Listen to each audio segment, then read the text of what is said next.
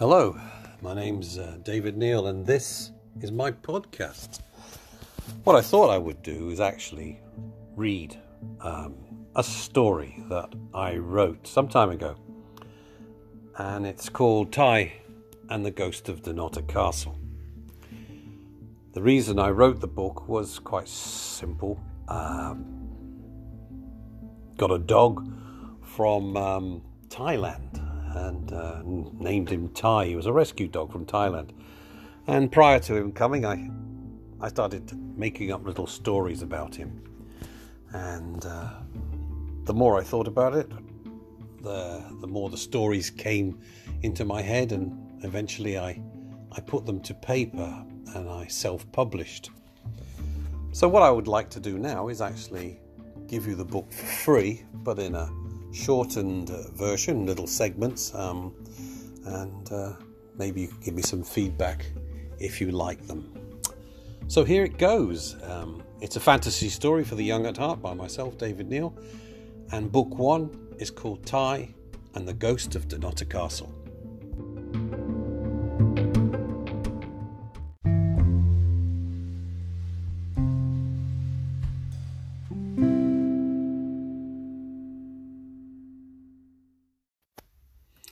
Hello again.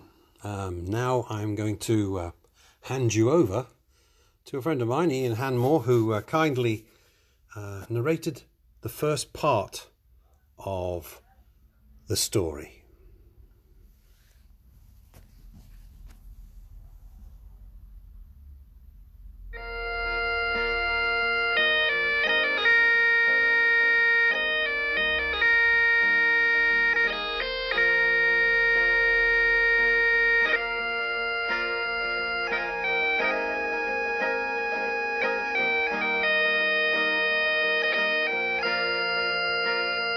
Stonehaven Productions presents Ty and the Ghost of Dunnottar Castle, a fantasy story for the young at heart, written and narrated by David Neal, preface read by Ian Hanmore.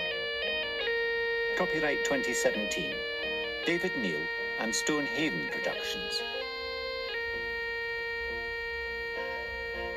Scotland, in the dark times, was a country far different from the one we live in today. In that time, many clan chiefs and would-be kings had tried over many years to unite the country and people under one crown. However, no one strong hand could inspire the Scots, so Scotland fractured into many small kingdoms, each proclaiming its right to rule. All the while, the land was being attacked from the sea by marauding Vikings from the Northlands, who raided the coastline and even built settlements and fortifications.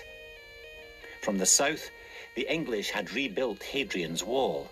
Nevertheless, they still sent troops to plunder, infiltrate and harass the villages and farms along Scotland's southern borders.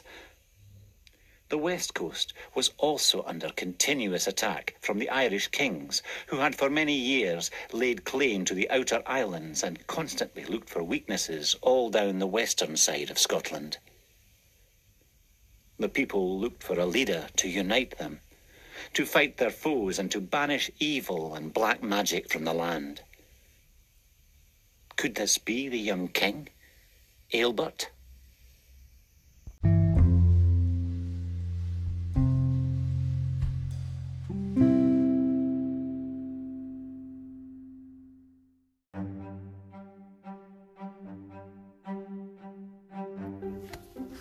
Hello once more, and well, here I go. I'm going to read actually what I wrote as the author for the book, Ty and the Ghost of Dunnottar Castle.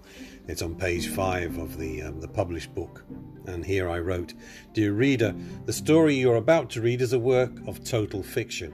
I have used names of locations in the town and in the surrounding area where I live. However, nothing in my novel is either geographically or historically accurate or factual. It is all imagination. As the philosopher Carl Sagan once wrote, imagination will often carry us to worlds that never were, but without it, we go nowhere. So please sit back, relax, and let your imagination set you free.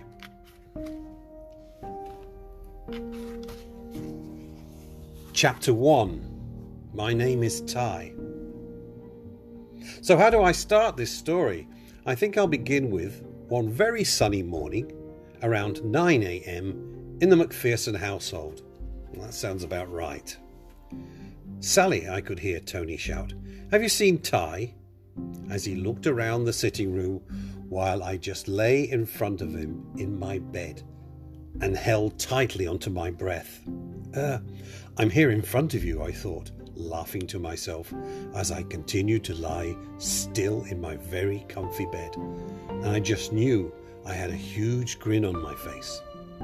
This was the very first time I had made myself completely invisible, and I wanted to play a little trick on him. "What?" I could hear Sally shout back at Tony from upstairs. "He was in the sitting room in his bed." Well, he was just 2 minutes ago.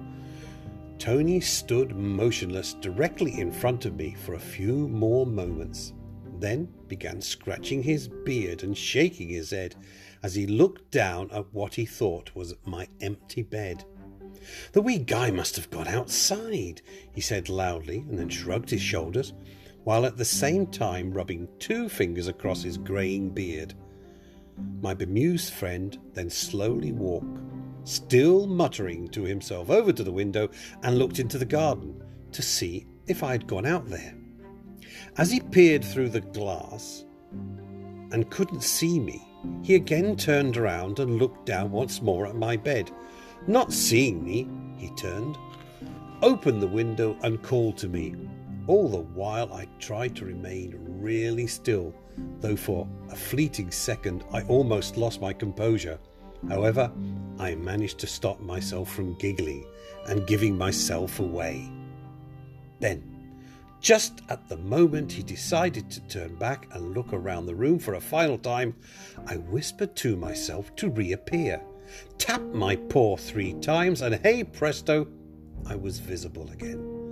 Tony did a double take at seeing me, not quite believing his eyes, as I was now preparing to stand up.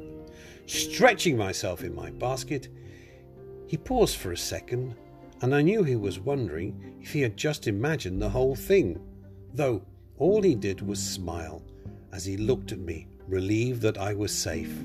"Where did you come from, Ty?" he then whispered to me. "I've been here all along," I thought to myself, standing up and walking slowly over to him, wagging my bushy tail and continuing to stretch my body. As I looked into his eyes, I just knew he really loved and cared about me. I had loved them both, Sally and him, since the day they adopted me. Tony then bent down, put his hand out and gently tapped the top of my head with a big grin on his face. Though, as he walked out of the hall to get my doggy harness and lead, I just knew he was still wondering about where I had been.